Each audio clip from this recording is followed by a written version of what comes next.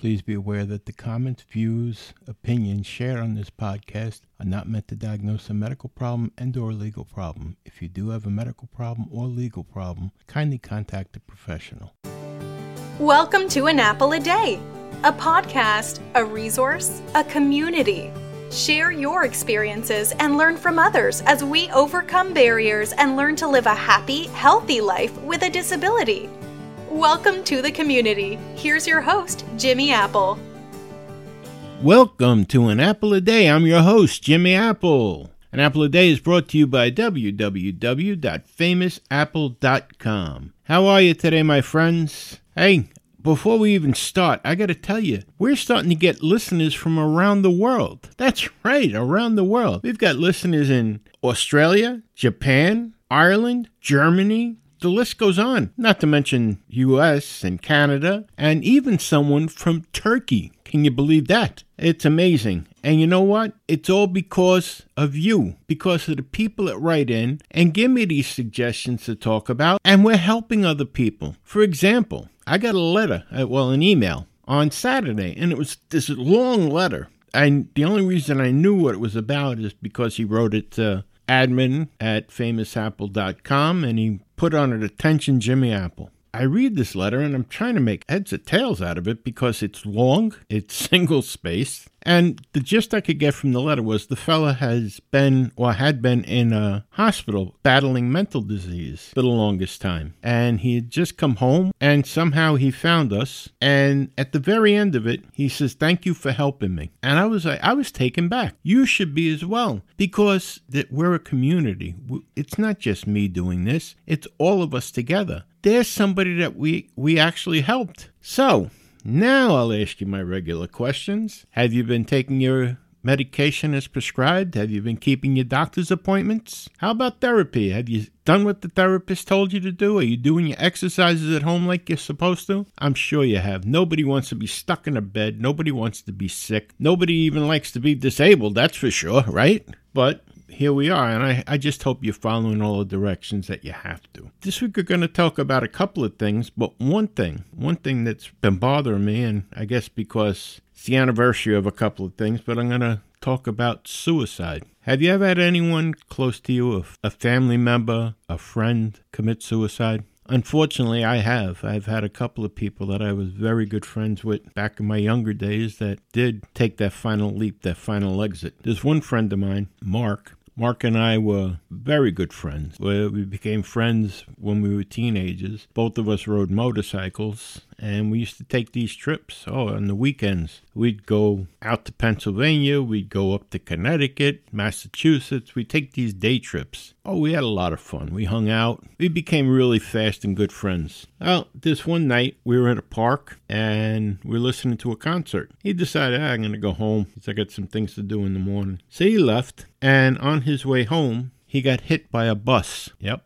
a bus. Not only did the bus hit him, but it ran him over. By anyone's imagination, he would have been dead from that, but he survived. And he was crippled from the waist down. He lost some use of his hands. He had to wear a colostomy bag. Believe it or not, other than that, he was okay. Mentally, he was the same Mark that I knew. He still had the same sense of humor. This guy was a guy, he'd give you the shirt off his back if you asked him. To look at him, he'd look like he might rip the shirt off your back along with your arms. But he was a nice guy. There was no other way to describe him. He was now in a wheelchair, and he didn't let that keep him down. I mean, he spent a lot of time in the hospital, a lot. But once he was out, he didn't let the wheelchair keep him down. As a matter of fact, he embraced it and he learned how to do wheelies with it. And it was just Mark. That's just the way he was. It was an obstacle, but he jumped that obstacle. That's just the way it was. You could have put anything in front of him. He was jumping it. There was nothing holding him back. They told him that he'd never be able to drive a car. Well, he showed them. He put hand controls in his cars. He was driving around with the best of them. He got a big settlement. and he moved his family out of the city, just up next county, and he bought a 2-family house. And upstairs is for his parents and his sister, and downstairs was his. He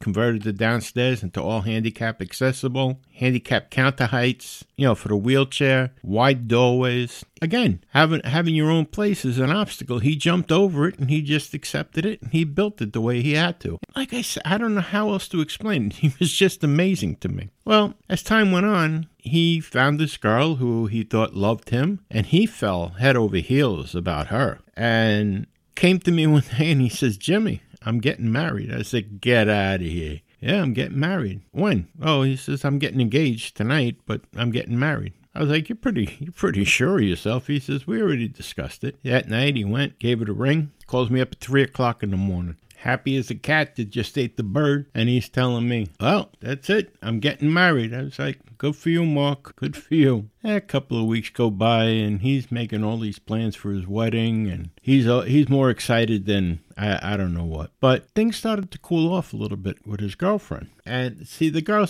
liked him, but I think she was more in love with his money. Mark had this guy that used to help him out, used to do odd jobs for him around the house, and polish his car and everything. Mark gave him couple of bucks here and there. It turned out that not only did he have a sweet spot for the girlfriend had a sweet spot for him. And to make a long story short, Mark found out that there was more than just friendly talk between the two of them, and the engagement was off. It was only a day or two after that Mark was found in his apartment, overdosed on drugs. He made it over every other obstacle. He didn't let anything get him down, but this did it. This put him over the edge. And it was sad. It was very sad. And I remember going to the funeral. And I'll be honest. I cried like a baby. He was a good friend. It seemed so senseless to me at that point. And the member of his family came up and he says, "Mark died the way he lived, very fast." And I just looked and I was like, wow, how can you even feel that way? And it seemed like the family member had no feelings towards him. About a month had gone by, and I was riding home from work and going through the neighborhood, and the cemetery was still open, so I went into the cemetery, and I sat and I had a talk with my old friend. Suddenly, it hit me. I didn't feel bad anymore. I wasn't feeling bad for Mark anymore. As a matter of fact, I was pissed off at Mark. I was seriously pissed off at Mark. How could he do that? How could he just end it like that? That's like the coward's way out. He could have talked to anyone, his family. He could have talked to me. He could have talked to a lot of people that he could have talked to, but he didn't. He chose to do this, to take the coward's way out. And I'm mad at him. You know why? I'm missing a friend. Now, if someone had gone and killed him, God, I would have went after the person that killed him. But he killed himself. How do I go after him? How do I do that? I'm just mad. I'm mad that he did this. I'm mad that he did it to his family. I'm mad that he did it to me. I'm mad that he did it to himself. Suicide, you may think that's an escape. It's not an escape. What do you think? All of a sudden your problems are just poof, all gone? There's more ramifications if you're a religious person to committing suicide than the minute problems that you have here on earth. Me personally, I don't believe in all this euthanasia for the people who are suffering in pain, they say. There's enough pain medication here to help a person through. You put on this earth for a reason. Who are you to say, well, the reason's up, the reason's over? That's not our calling. I lost a friend, and I'm mad at him. I'm mad at him 50 years later. Well, I want you all to get a pen and a paper, if you would, and I want you to write down this number. It's 1-800-273-8255. That's 1-800-273-8255. That's the number to the Suicide Prevention Hotline. There's nothing that can't be solved by talking it out. Nothing. You have a problem, talk to someone. If you think you needed to see a professional, ask your doctor. Whatever you do, don't pull that dark cloud up over you. It's bad enough that you're thinking about it. It affects a lot of people that are disabled. You know it yourself. You're jumping over the hurdles. You're getting through it. But after a while, sometimes you get tired of jumping. You get tired of trying. And that's when there's a problem. That's when there's a major problem. We can't let it beat us down like that. So please, take that number. I'm going to give it to you again. It's 1-800 1-800-273-8255. Keep that number handy. Keep it next to your night table, near your phone. Keep it on the refrigerator. Keep it in your pocket. And if things ever feel like they're getting so bad that you want to check out, please call them. Talk to someone. You know what? Call your family. Call your friends. Call anybody. But just don't do that. Don't take the coward's way out. Believe me, you don't want to do this. This is something that's final. They're absolutely final. There's no way of coming back from it. And you're not just hurting yourself. You're hurting everybody. Everybody that loves and cares for you. You may think you ran away from your problems, but you just put a whole bunch of problems on everyone around you. You've taken a piece. You've left a big hole in them. A hole that can't be filled because you're gone. Because you took the coward's way. Instead of standing up and facing your problems head on, you turned and ran. I know that you're better than that. No one should turn and run. No one should be a coward. Think of your mother, your father, your brother, your sister, your wife, your husband, your kids. Is this what you want to do to kids? There's nothing in the world that could be that bad that you want to check out. Nothing. Think about others. Think about what you're leaving behind. All right, we're going to take a break now. An Apple a Day is brought to you by www.famousapple.com. Famousapple.com is the home site for this podcast. There you're going to find articles about the topics we discussed. You're going to find our connections to our Facebook page. And you're even going to find connections to our private chat board. So take a minute. Go over, visit www.famousapple.com, but please wait till the end of this podcast. Don't run out on me now. Let's get back to the discussion. And we're back. Hey, I'm sorry if that was a little bit dark, but it's something that does have to be said sometimes. Some people just feel like they've hit rock bottom, and the truth is you haven't. Like I always say, things can always be worse. All right, let's move on a little bit here. Remember last time we were together, I told you about the diabetic shoes. And I was a little bit wrong. I said that the styles weren't that good. Well, this week, I went onto the website. The name of the company that makes the shoes is Dr. Comfort. And that name couldn't be truer because my shoes are very comfortable. So what I think you should do is go on their website and take a look at them. Their website name is shopdrcomfort.com. That's shop, S-H-O-P, Dr. D-R, Comfort, COMFORT.com. It's all one word. And just go on there, take a look at the styles they have, read the website because it tells you about the shoes and what you need from your doctor. See, you can't just walk into a shop and say, I want a pair of those Dr. Comfort shoes, and then just give a bill to your insurance company because they're not going to pay it. In order for the insurance company to pay any money towards the shoes have to be medically necessary. Okay, that means your doctor has to put a diagnosis down for it and write a prescription for the shoes. Now, I don't know any doctor that works with diabetics that would refuse to give you a prescription for these shoes. This is one of your best defenses against diabetic ulcers. Your feet are the ones that usually get affected first. Now, for me, I have peripheral neuropathy. And before I lost my left leg, I had these shoes, and they were comfortable. It beat wearing the sneakers and the dress shoes. You didn't even know you had them on. Very, very comfortable shoes. So it's something to look at. Take a look at the website and read about it. Another thing, I don't know if I told you this, but I'm on an insulin pump. I'm what they call a brittle diabetic. A brittle diabetic means that you don't get your sugars under control. The insulin pump has made life so much easier for me. So much less painful, to be honest. I hate needles. I have tattoos up and down my arms, but I despise needles. And as an insulin-dependent diabetic, I had to give myself these shots. And after a while, when you're giving yourself 6, 7, 8 shots a day, you're looking for places that you haven't hit yet with the needle on, like your legs, your stomach, your arms. After a while, you're hitting the same spots over and over and over again. And it's painful. As anyone that has to do insulin shots knows, it gets painful. Well, with the insulin pump, you're only taking a needle, really, 2, maybe 3 times a week versus 100 times if you were like me. But 2, 3 times a week, and it's in, it's over. The only thing you do is you check your sugar throughout the day. But it frees you up so much so that you know the deal. If you're a diabetic, if you're going out to dinner, you got to bring your needle with you. You got to bring your insulin. You got to check the carbs. It's a pain in the butt. You have to go into the bathroom because you don't want to start shooting up at the table.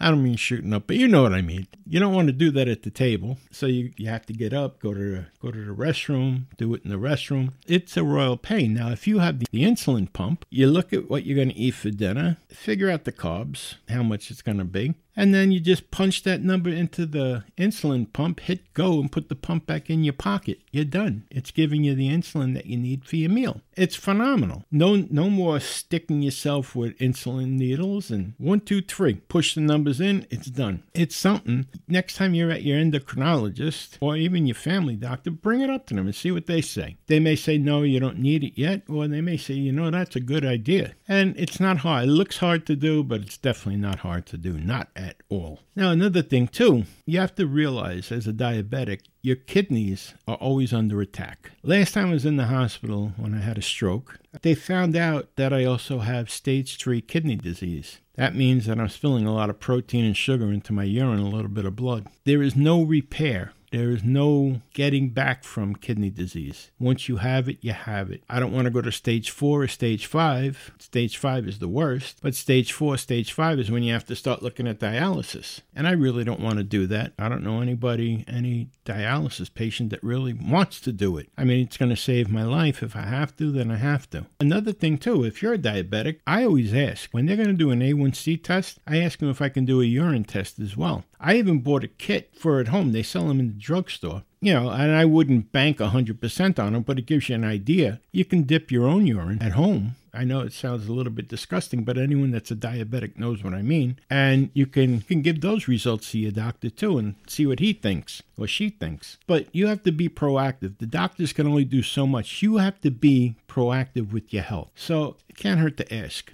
Now, for my weekly rant, they say that there's a war on drugs in this country. And now they're worried about an opioid crisis and it's killing people and drugs are killing people and it's the scourge of the 21st century and we have to take care of it and we have to eliminate it. Okay, so I agree. But it blows my mind when a place like Philadelphia opens up a safe place for you to go and shoot up heroin, or you to go and take your opioids, or you to go to exchange your needles. I thought you wanted to get rid of it. Why the hell are you helping people do it? My God.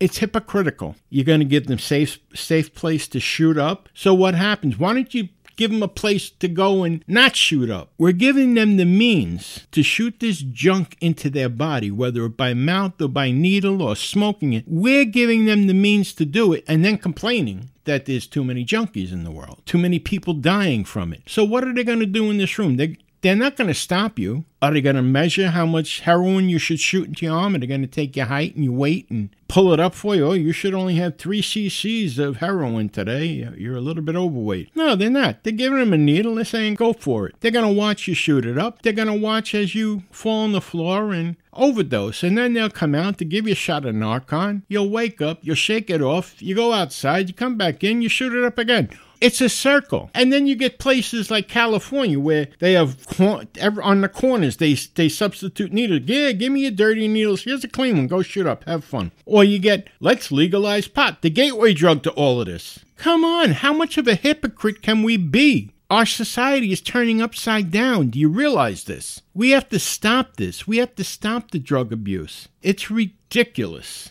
All right, well, that's my rant. All this drug talk bothers me. I know, like you take a lot. You'd have to take a lot of medication. I always say, how can people want to feel like this sometimes when you take these pain meds? It's like you're zoned out. I just don't understand it. But anyway, we've run a little bit long here, so I do want to thank you. I do want you to write in. Give us your suggestions for topics for the podcast. Believe me, we'll use them. And we're setting up this weekend so that we can do the interviews. And we want you to be a guest on the podcast. Write us at admin@famousapple.com. That's admin@famousapple.com. Write us there and you can tell us a topic that you want to discuss or a question that you have, and we'll research it. We'll research the questions, we'll look at the topics, and we'll put them on the podcast. We'll put them on the website as well. This is our community. This is friends helping friends. We're not here to tell you what to do. We're here to help each other through it. That's what we're all about. Well, thank you for listening this week, and I will be talking to you very soon. Have a great week, my friends.